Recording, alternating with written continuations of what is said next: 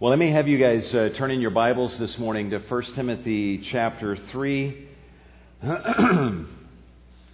for our time of study in the Word this morning. And just for the sake of time, I'll probably say more about this tonight just regarding our time away. I'll just say that it's good to be back with you guys after being away over the last 3 Sundays, and I appreciate our 2 Carloses and their preaching ministry over the last 3 weeks, and just being here today reminds me of what I love so much about this church and about you guys, and the privilege that is mine to be one of the pastors here. But as we open up God's Word today, we come to 1 Timothy chapter 3, verse 16. Last Sunday, Carlos Limpiaco took us to the end of verse 15, and we'll pick up in verse 16. And Lord willing, we were able to pull this off this morning. We'll try to get all the way through verse 16. And if you want to give a title to the message this morning, it is What We Believe and Confess. What we believe and confess. Let me begin reading in verse 14. Paul says, I am writing these things to you, hoping to come to you before long. But in case I am delayed, I write so that you will know how one ought to conduct himself in the household of God, which is the church of the living God, the pillar and the support of the truth. So he's saying, I want you guys to know how to conduct yourselves and behave as elders, deacons, men and women, and believers in the church of God, because the church serves as the platform, as the podium on which the truth is put on display for all the world to see. Well, that begs the question, what is the truth that we are to be all about, that we put on display in the church? And that truth is revealed for us in verse 16. Paul says, by common confession, great is the mystery of godliness. He, Christ, who was revealed in the flesh, was vindicated in the Spirit, seen by angels, proclaimed among the nations, believed on in the world, and taken up into glory. There are some writers that refer to verse 16 as the heart of this letter of 1 Timothy. It is the theological mountain peak of the letter. Everything that's been said up to this point builds up to this mountain peak, and then everything is downhill from here. Not in a bad way downhill, but the point is that if there was a topography to 1 Timothy, this verse is the mountain peak, and everything that is said by way of how we do church and conduct ourselves is designed to reinforce this truth, this gospel presentation that we find here in 1 Timothy 3:16. Just by way of starting off this morning, let me ask for a raise of hands. How many of you do Twitter? Okay, not very many. Don't be ashamed. Maybe I should ask for every head to be bowed and every eye closed. How many of you would say, Pastor Milton, I Twitter? Just raise your hand. Okay, appreciate your transparency there. I don't know a lot about it because I haven't done it yet, but my understanding is you're limited to 140 characters roughly, and you can tweet. And through the medium of miracle of technology, you can keep all of your followers updated on every little thing that you're doing. And I mention that because several months ago, there was a pastor of a large emergent church that was being interviewed by Christianity Today. This is a man that once, several years ago, preached a pretty clear gospel, but he's moved away from that and has been preaching an increasingly fuzzy gospel. But in this interview with Christianity Today, the interviewer asked him a question that it was probably the first time any interviewer has ever asked a pastor this question. And that was, he asked him, how would you tweet the gospel? How would you express the gospel on Twitter? In other words, in 140 characters or less, how would you succinctly explain the gospel? And I want to read to you this pastor's answer, and he went way over the 140 characters, as pastors are prone to do. But listen to what he says here. He's got an opportunity to express the gospel very succinctly and point to those elements that are most important, and this is what he says.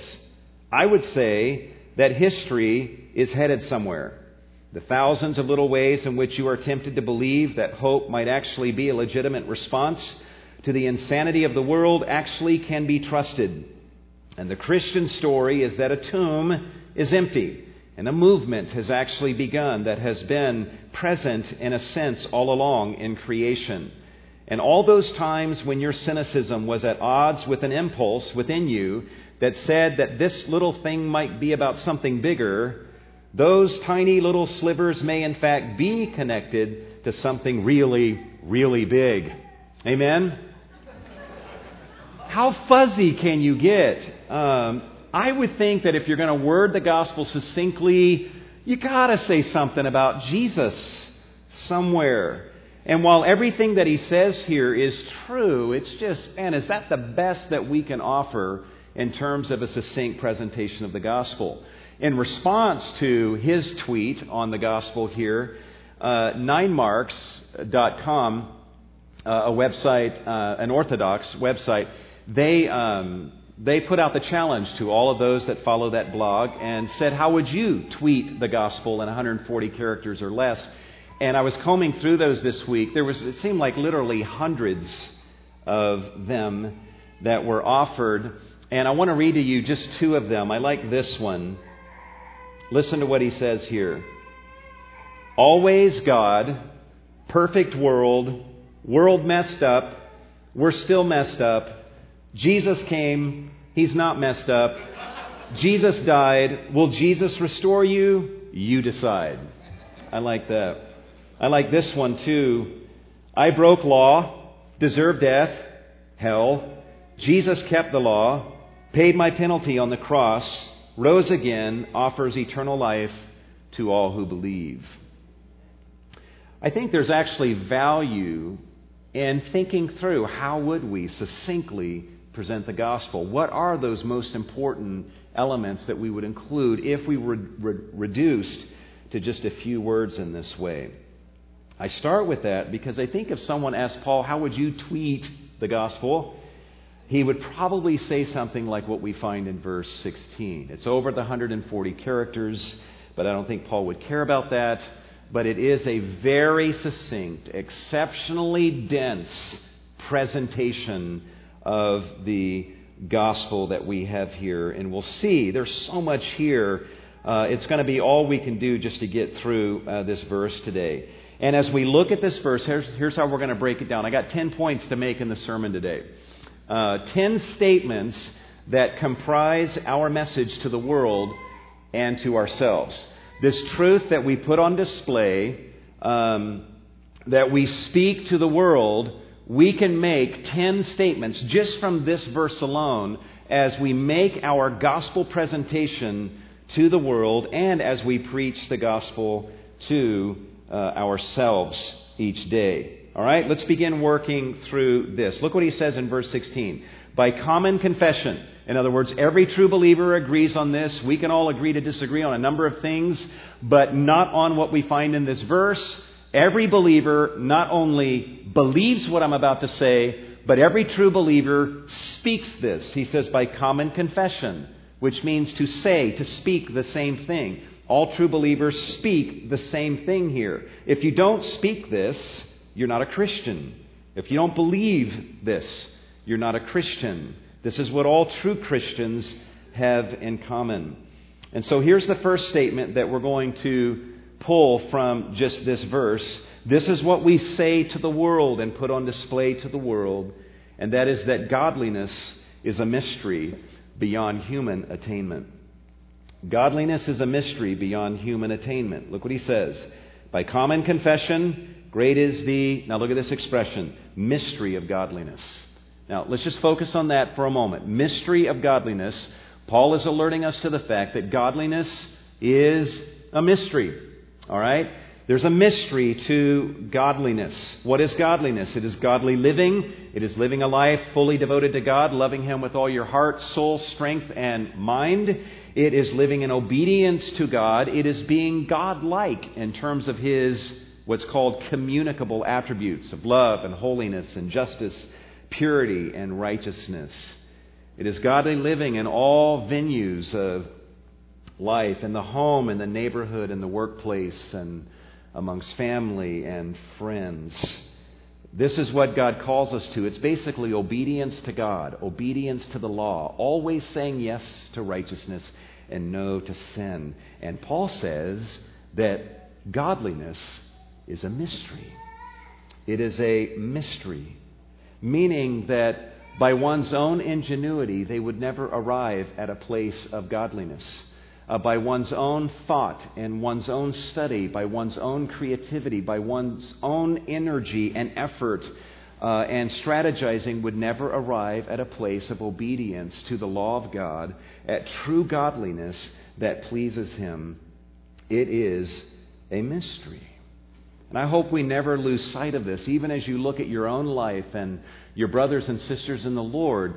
You know, someone who was formerly addicted to drugs but now is walking in freedom because they love God. That's a mystery. That's a miracle, guys. That's not just someone who woke up and said, you know what, I think I want to be done with this and I think I want to just start obeying God. I want to clean up my act and start being righteous. It doesn't happen that way. It's not by human attainment or human resolve. It is a mystery. When someone was formerly walking in immorality, but now is walking in purity because they are devoted to God, that is a mystery.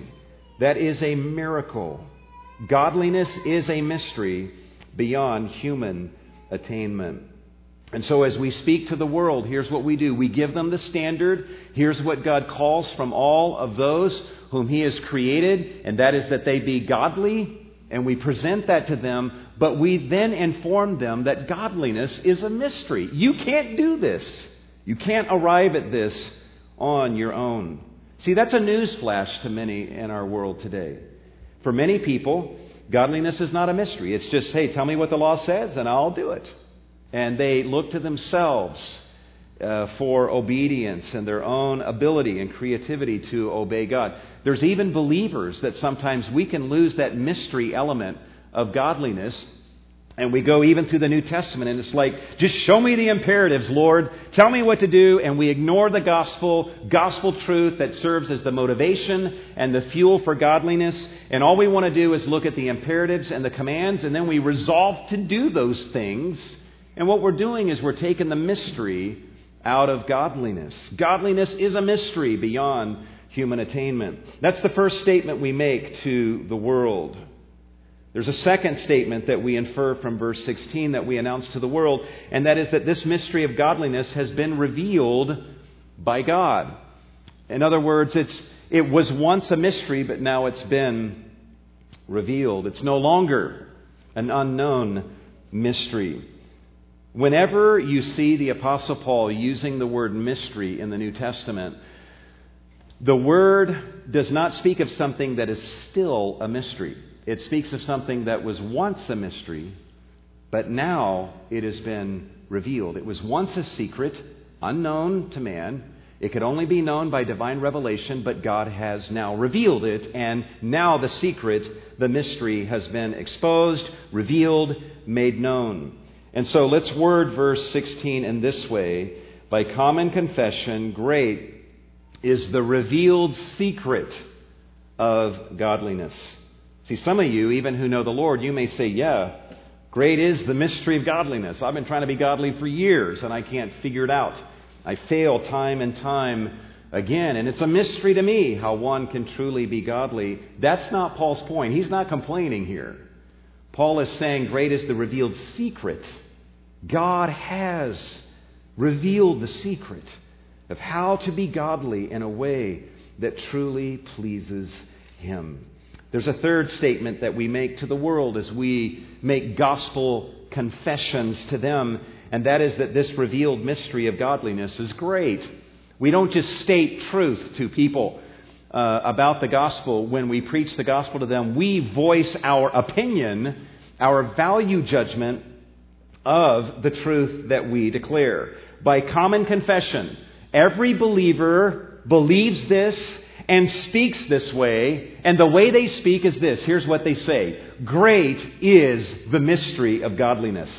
They love the revealed secret of godliness. They're excited about it. They're passionate about it. They voice not only the truth of it, but they voice their opinion of it and the fact that they think it's great. It's magnificent. You know, when you think about it, all of us, if you were to replay this past week, we've all made many statements, and some of those are factual statements, but we all always are making statements that express value judgments, right? And opinions about people or about things. This week I've had a couple conversations with people where Tiger Woods came up.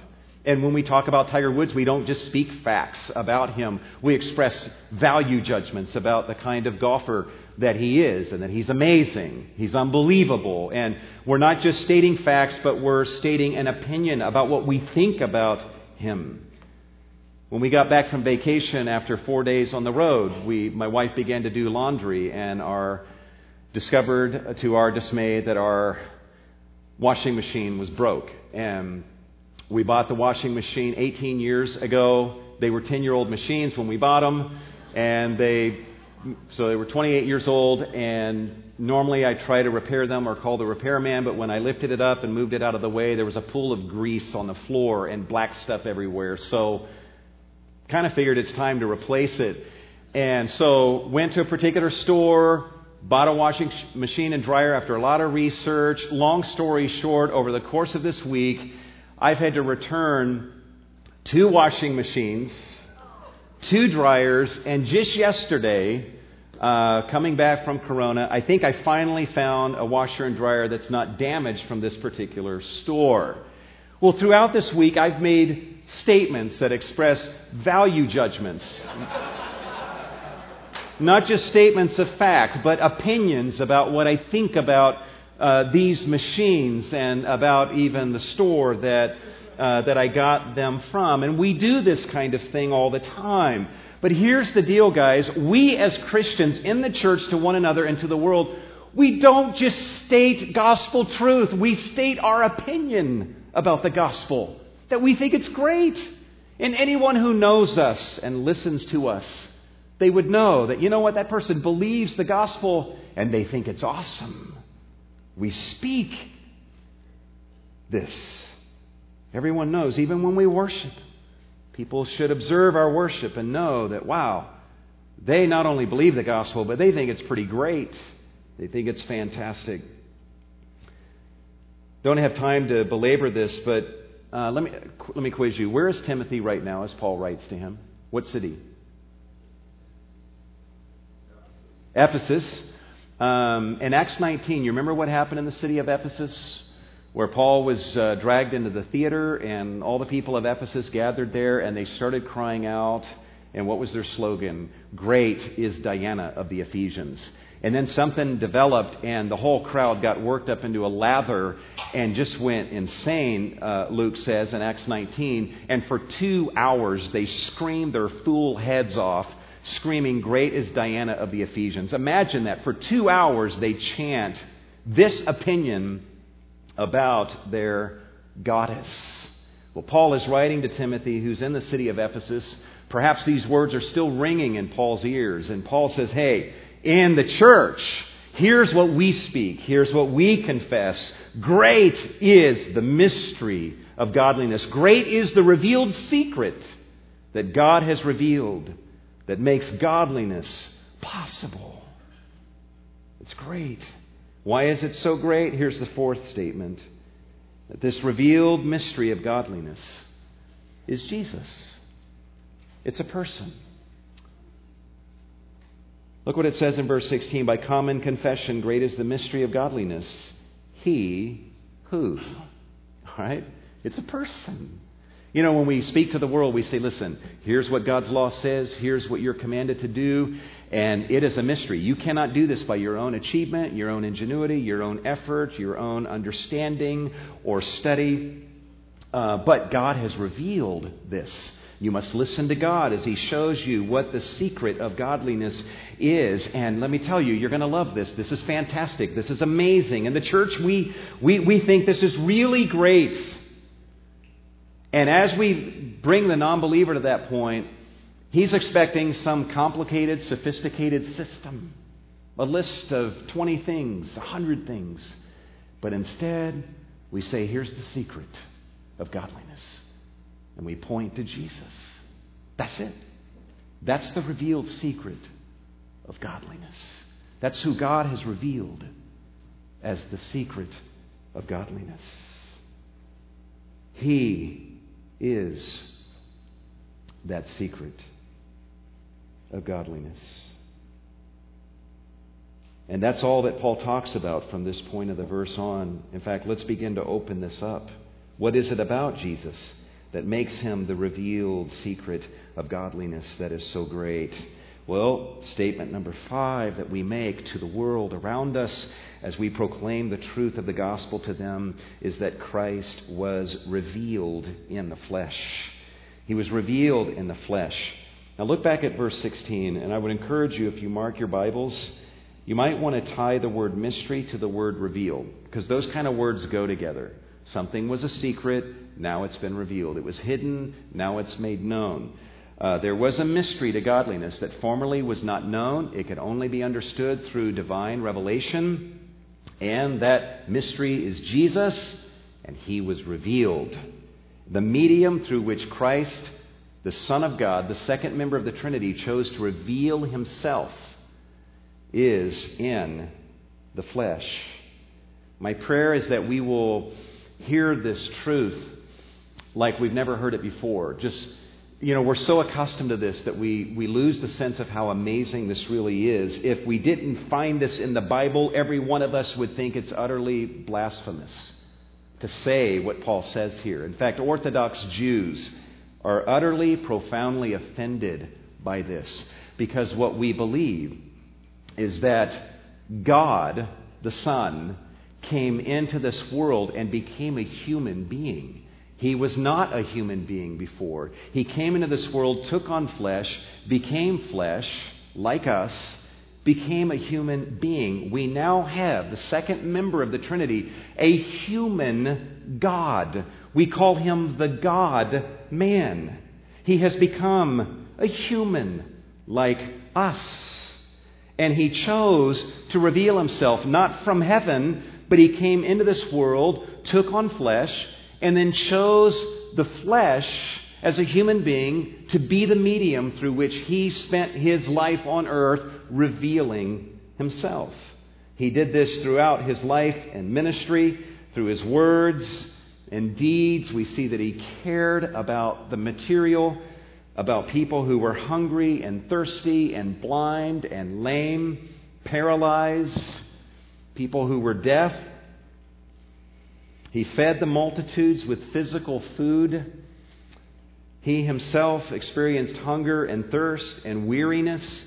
He revealed himself.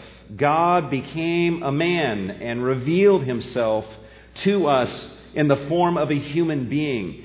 And he didn't just reveal himself on the day of his birth, like, look at me, I'm flesh, I'm a human being. But again, throughout his life and ministry, he was revealing himself. In fact, we find this exact same word in Hebrews 9:26. It says, he has been revealed to put away sin by the sacrifice of himself. Even in going to the cross, Jesus was revealing himself to us of his righteousness, of his love for us, of his love for his Father. He was revealing his absolute trust in his heavenly Father.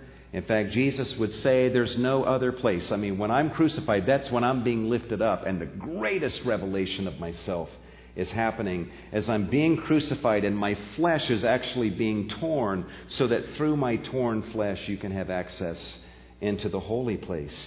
Even after his resurrection, I hope you guys understand and believe that Jesus was bodily raised from the dead. It was not a spiritual resurrection. He invited his disciples, come and put your hand in my hands and thrust your hand in my side and look at me and see that I'm not a spirit. A spirit does not have flesh and bone as you see that I have. In Luke's gospel, he even asked them. They're standing there totally amazed. He says, you guys have something to eat? So they brought him some fish. And he sat down and ate the fish in front of them. And probably not because he was hungry, but just he wanted to show them, I am flesh. Even in my risen state, I am human. I am flesh and bone. And He reveals Himself in the flesh even after His resurrection. John uses this word reveal, this Greek word translated reveal, 3 times in John 21. After these things, He revealed Himself again. And He revealed Himself in this way. And then He says at the end, this is now the 3rd time that Jesus was revealed to the disciples. And He very intentionally, deliberately revealed Himself in the flesh. So God became human. Still God, the second member of the Trinity, became a man, became one of us, and lived among us, and revealed Himself through the medium of His flesh. You want to know how to be godly? This is what we say to the world. God came into this world, became a man, and revealed Himself. And as He revealed Himself, here's what we observe. Probably one of the most important things about Jesus as He revealed Himself is this, and that is that Christ was perfectly righteous, as attested by the Holy Spirit. Christ revealed Himself when He was on the earth, and He did so in a perfectly righteous way. He was without spot, without blemish.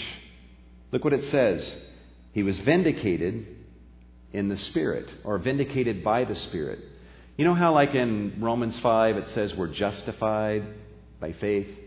That word justified, that's this word here. All right? It's the same Greek word. It's the word for righteousness.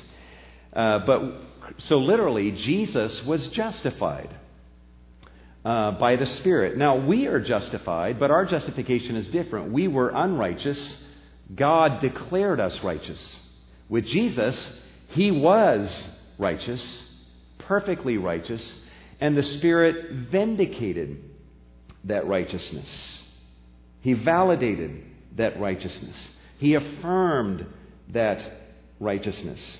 Just for example, let's say, like last night I was here at the church and I wanted to check the air conditioning, and I walked through this room over here, and there was that bucket of candy that they always have. And the thought crossed my mind, just grab a piece of candy from that bucket. But I resisted because I thought that's not what it's for. It's not for me. And so I walked on by it. But just for the sake of a silly illustration, let's say that this morning I show up and Kayla Hernandez is looking at the bucket, and she said, "You took some candy from the bucket, didn't you?" And she's accusing me. She's accusing me of being unrighteous with regard to that and doing something that I should not have done. And I can say to her, "No, I didn't. I thought about it, but I did not give in to that temptation." Well, that's just my word against hers. But let's say you stepped forward and said, "Listen, I was here last night. I was in the building. Milton did not know it. In fact, I was in this room over here. And I saw him pause and drool over the bucket. And I saw him walk on and he never touched it. You know what you're doing? You're vindicating my righteousness. I was righteous regarding that issue.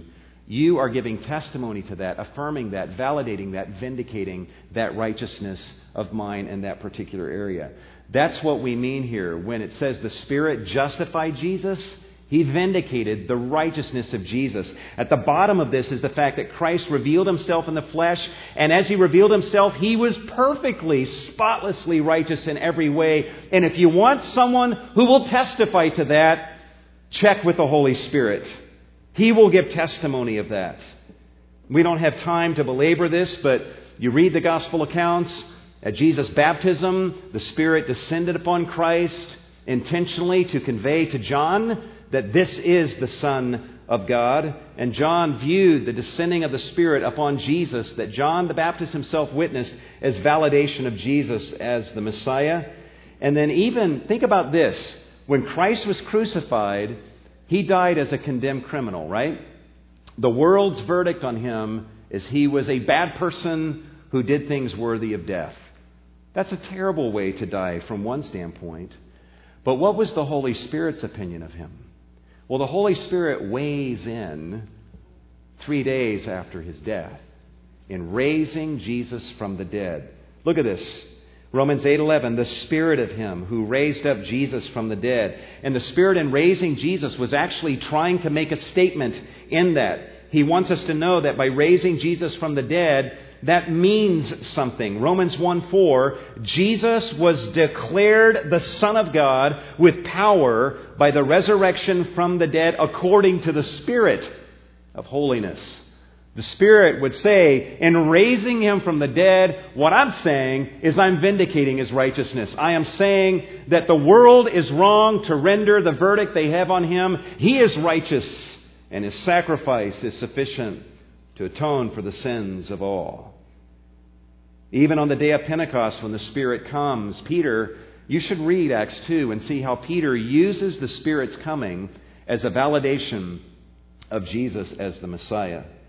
He says in verse 33, therefore, having been exalted to the right hand of God and having received from the Father the promise of the Holy Spirit, He's poured forth this outpouring of the Spirit, which you both see and hear. Therefore, because of this, let all the house of Israel know for certain that God has made Him both Lord and Christ. The Spirit, even coming on the day of Pentecost, was a validation of the faithfulness of Jesus. It was proof to the world that was observing that Jesus is at the right hand of God, both Lord and Christ. So we proclaim to the world, we deal with people in the world that are all enamored with their own righteousness. What we do is we present to them a better righteousness, the righteousness of Jesus, and we bring the Holy Spirit's testimony to bear, to prove, and vindicate that righteousness. There's a seventh statement that we make as we present the truth of the gospel to the world. And this seventh statement, I don't think any of us would have thought to include this. If I asked you to state the gospel very succinctly, I'm pretty confident that not a one of us would have said Christ was seen by angels.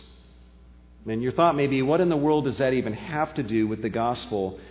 But this is actually a beautiful thing. What Paul is doing, he's already stated the Holy Spirit who can testify of the righteousness of Jesus. But then he adds to that, angels. He says angels saw Him.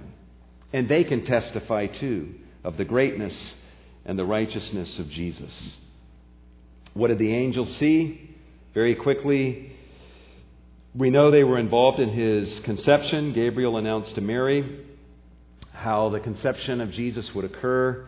Another angel announced to Joseph what was going on.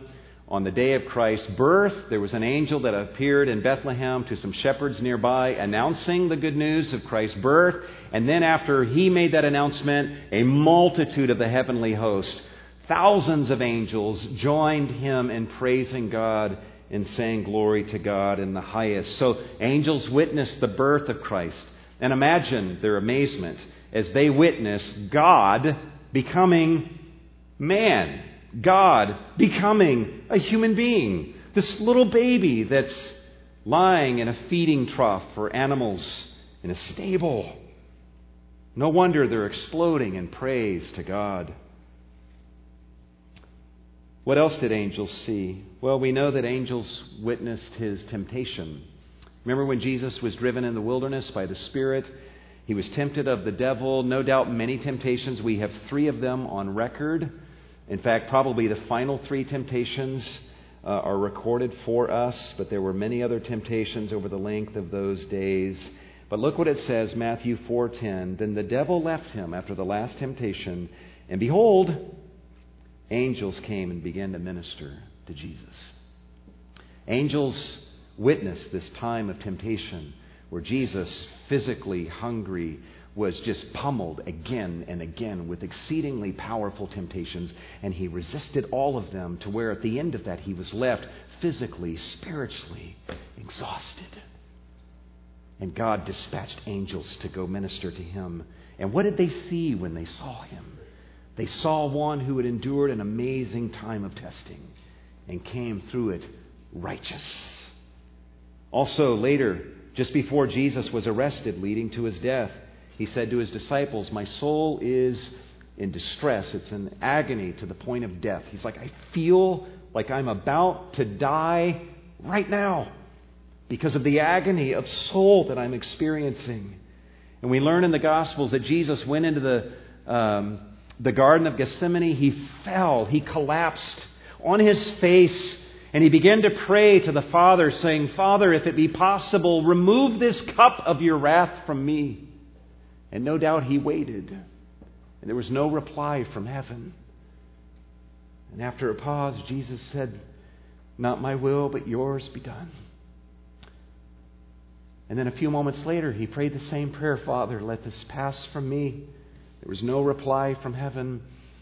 Jesus says, okay, let your will be done. And a few minutes go by. Jesus, Father, if it be possible, let this cup pass from me. There's no reply from heaven. Jesus says, let your will be done.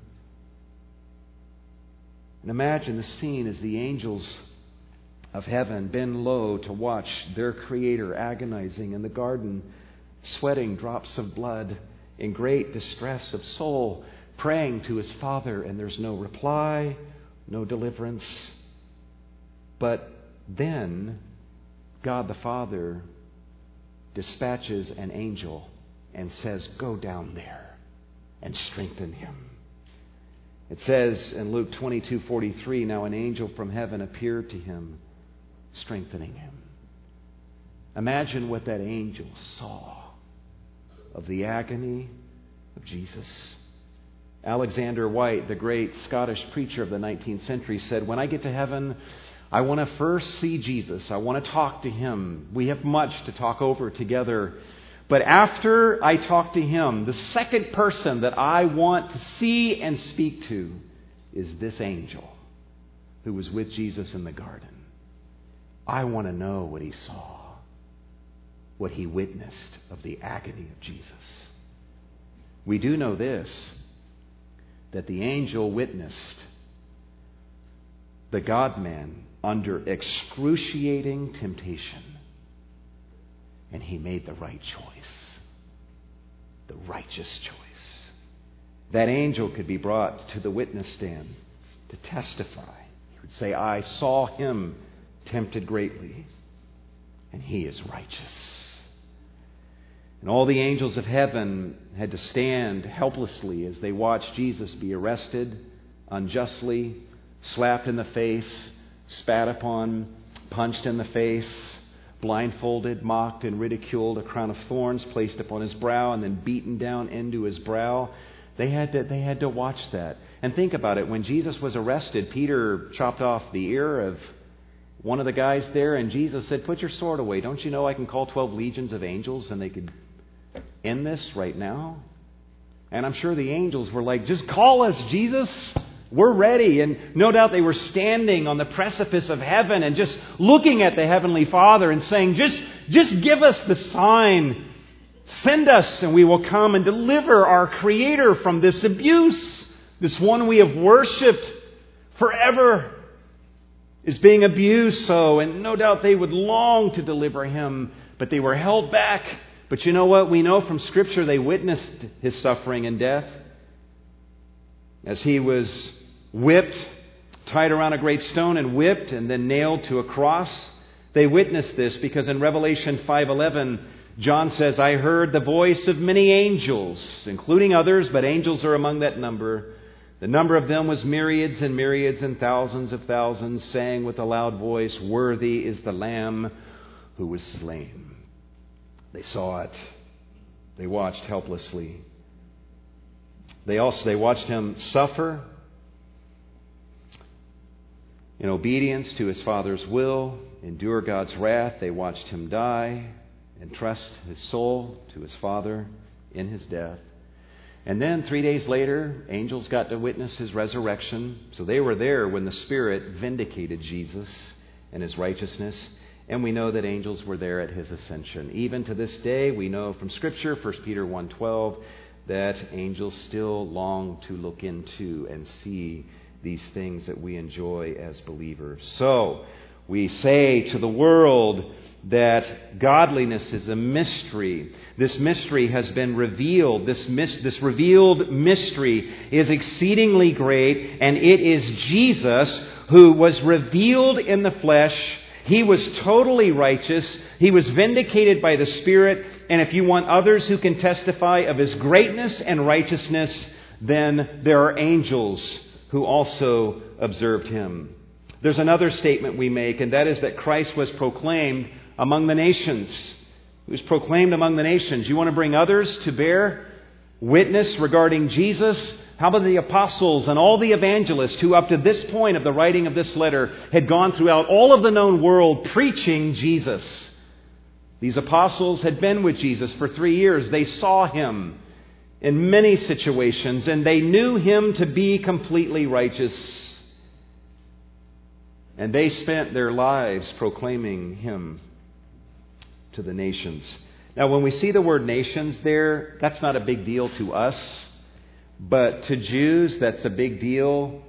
The ethnoi, that's all the Gentiles. So there's a lot being said here that He was proclaimed amongst all the nations, not just to the Jews, but to all the Gentiles. So you get like Peter, James, and John, and even the Apostle Paul. These guys were totally kosher Jews who cared only at first about the Jews. Everyone else was Gentile dogs, Gentile pigs, and we don't want to touch them, have any commerce with them. And when we go to the market, just out of the fear that we may have touched a piece of pottery that a Gentile has touched, we will do ritual washings when we come home to wash the filth of the Gentiles off of us. That was their attitude about the Gentiles. But you know what? They hung out with Jesus for 3 years. They saw who He was. And after He was ascended to glory, you know what they did? They said, we are so excited. He is so great, so righteous, so wonderful. We're going to spend our lives proclaiming Him, not just to our fellow Jews, but we're going to go to Gentiles, to all the nations of their various hues and colors, languages, cultural differences, barbarian, Scythian, bond and free, Jew and Gentile. We will announce Him to everybody. And so we know of the greatness and the righteousness of Jesus because the Holy Spirit would testify to it. The angels witnessed it themselves and can testify to it. And the disciples, the Apostle Paul, who met Jesus personally on the road to Damascus, all of them gave their lives to going around the world and proclaiming Jesus. What drove them? It was the greatness of Jesus, the righteousness of Jesus. They joined the Holy Spirit and the angels in giving testimony to His glory. There's a ninth statement we can make as we speak to the world, and that is that Christ was believed on in the world. So we got the Holy Spirit, we got the angels, we got the apostles and all the other evangelists who went throughout the world proclaiming Jesus. But Paul would also say that when we speak to the world, we could also bring to bear the testimony of everyone around the planet who has believed in Jesus, who has received this testimony. There are people of every tribe and tongue and nation ultimately who will hear the gospel and believe in Jesus. There are hundreds of thousands, millions of people in virtually all cultures around the world who have believed in this one, this Jew who lived 2,000 years ago and publicly ministered for 3 years. That says something about His greatness and about His glory. And then the final statement that we make to the world is that this Christ was taken up into glory. He was taken up into glory. We find that at the very end of verse 16. Now, this is a passive verb. Now, Jesus, in a sense, went up to glory actively, but this is focusing on the fact that He was taken up into glory. Who received Him into glory? The Father. And so now the Father is added to the list. The Father is expressing His verdict on Jesus. He died as a condemned criminal. That's the world's verdict. The Holy Spirit raises Him from the dead, thus delivering His verdict. Angels can give testimony to the greatness and righteousness of Jesus. The apostles who preached Him, everyone who's believed in Jesus up to this point of the writing of this letter could testify to the greatness and the righteousness of Jesus. But Paul says, I got one more person I want to bring to the witness stand about Jesus, and that is our Heavenly Father. Think about what the Father's verdict was. That God not only raised Jesus from the dead, But God said to Jesus, come up here. I want you in heaven. And I don't just want you in heaven. I have a seat here for you. It's at my right hand. And I will hand to you all authority and power in heaven and on earth. You are the only one in all of the universe that I would ever entrust all of this power and authority to. I give you the power and authority to begin to rule as the sovereign king of all of heaven and earth. That's a verdict. That's an amazing statement that the Father is making about Jesus. Jesus is entitled to sit at God's right hand and to be king over all. So you put all the pieces together, guys, and this is essentially what we say when we preach the gospel to the lost. Let's work through this verse as we wrap this up. Godliness is a mystery. You cannot obtain this or attain it by your own ingenuity or effort. This mystery has been revealed. This revealed secret of godliness is awesome, it is great, and it is Jesus, who was in heaven, came into this world, and became a human being. He was absolutely righteous, and the Spirit vindicated that by raising him from the dead. He was seen by angels who can testify to his greatness and righteousness. All of the apostles and disciples who knew him and observed him and witnessed him, they proclaimed him amongst all of the nations. They could bear testimony. All those who believed through their testimony could testify to the greatness and righteousness of Jesus. And God the Father himself vindicates Jesus and proclaims his greatness and his righteousness and giving him the seat at the right hand of God. And here's what we say to the world. Join this beautiful cosmic chorus. Join God the Holy Spirit. Join the angels. Join the apostles and others who preached him. Join all believers around the world who believe in Jesus. Join God the Father in believing in and proclaiming the greatness of Jesus, the glory of Jesus, as the mystery of godliness. We're inviting them into this amazing chorus of praise to Jesus. Jesus is taken up into glory. He's now at the right hand of God. There's a human being on the throne of the universe. I've been thinking about that over the last month or so. There's a man on the throne of the universe, a human being who now is there to reign from on high and to save us to the uttermost. Let me ask you to bow your heads this morning.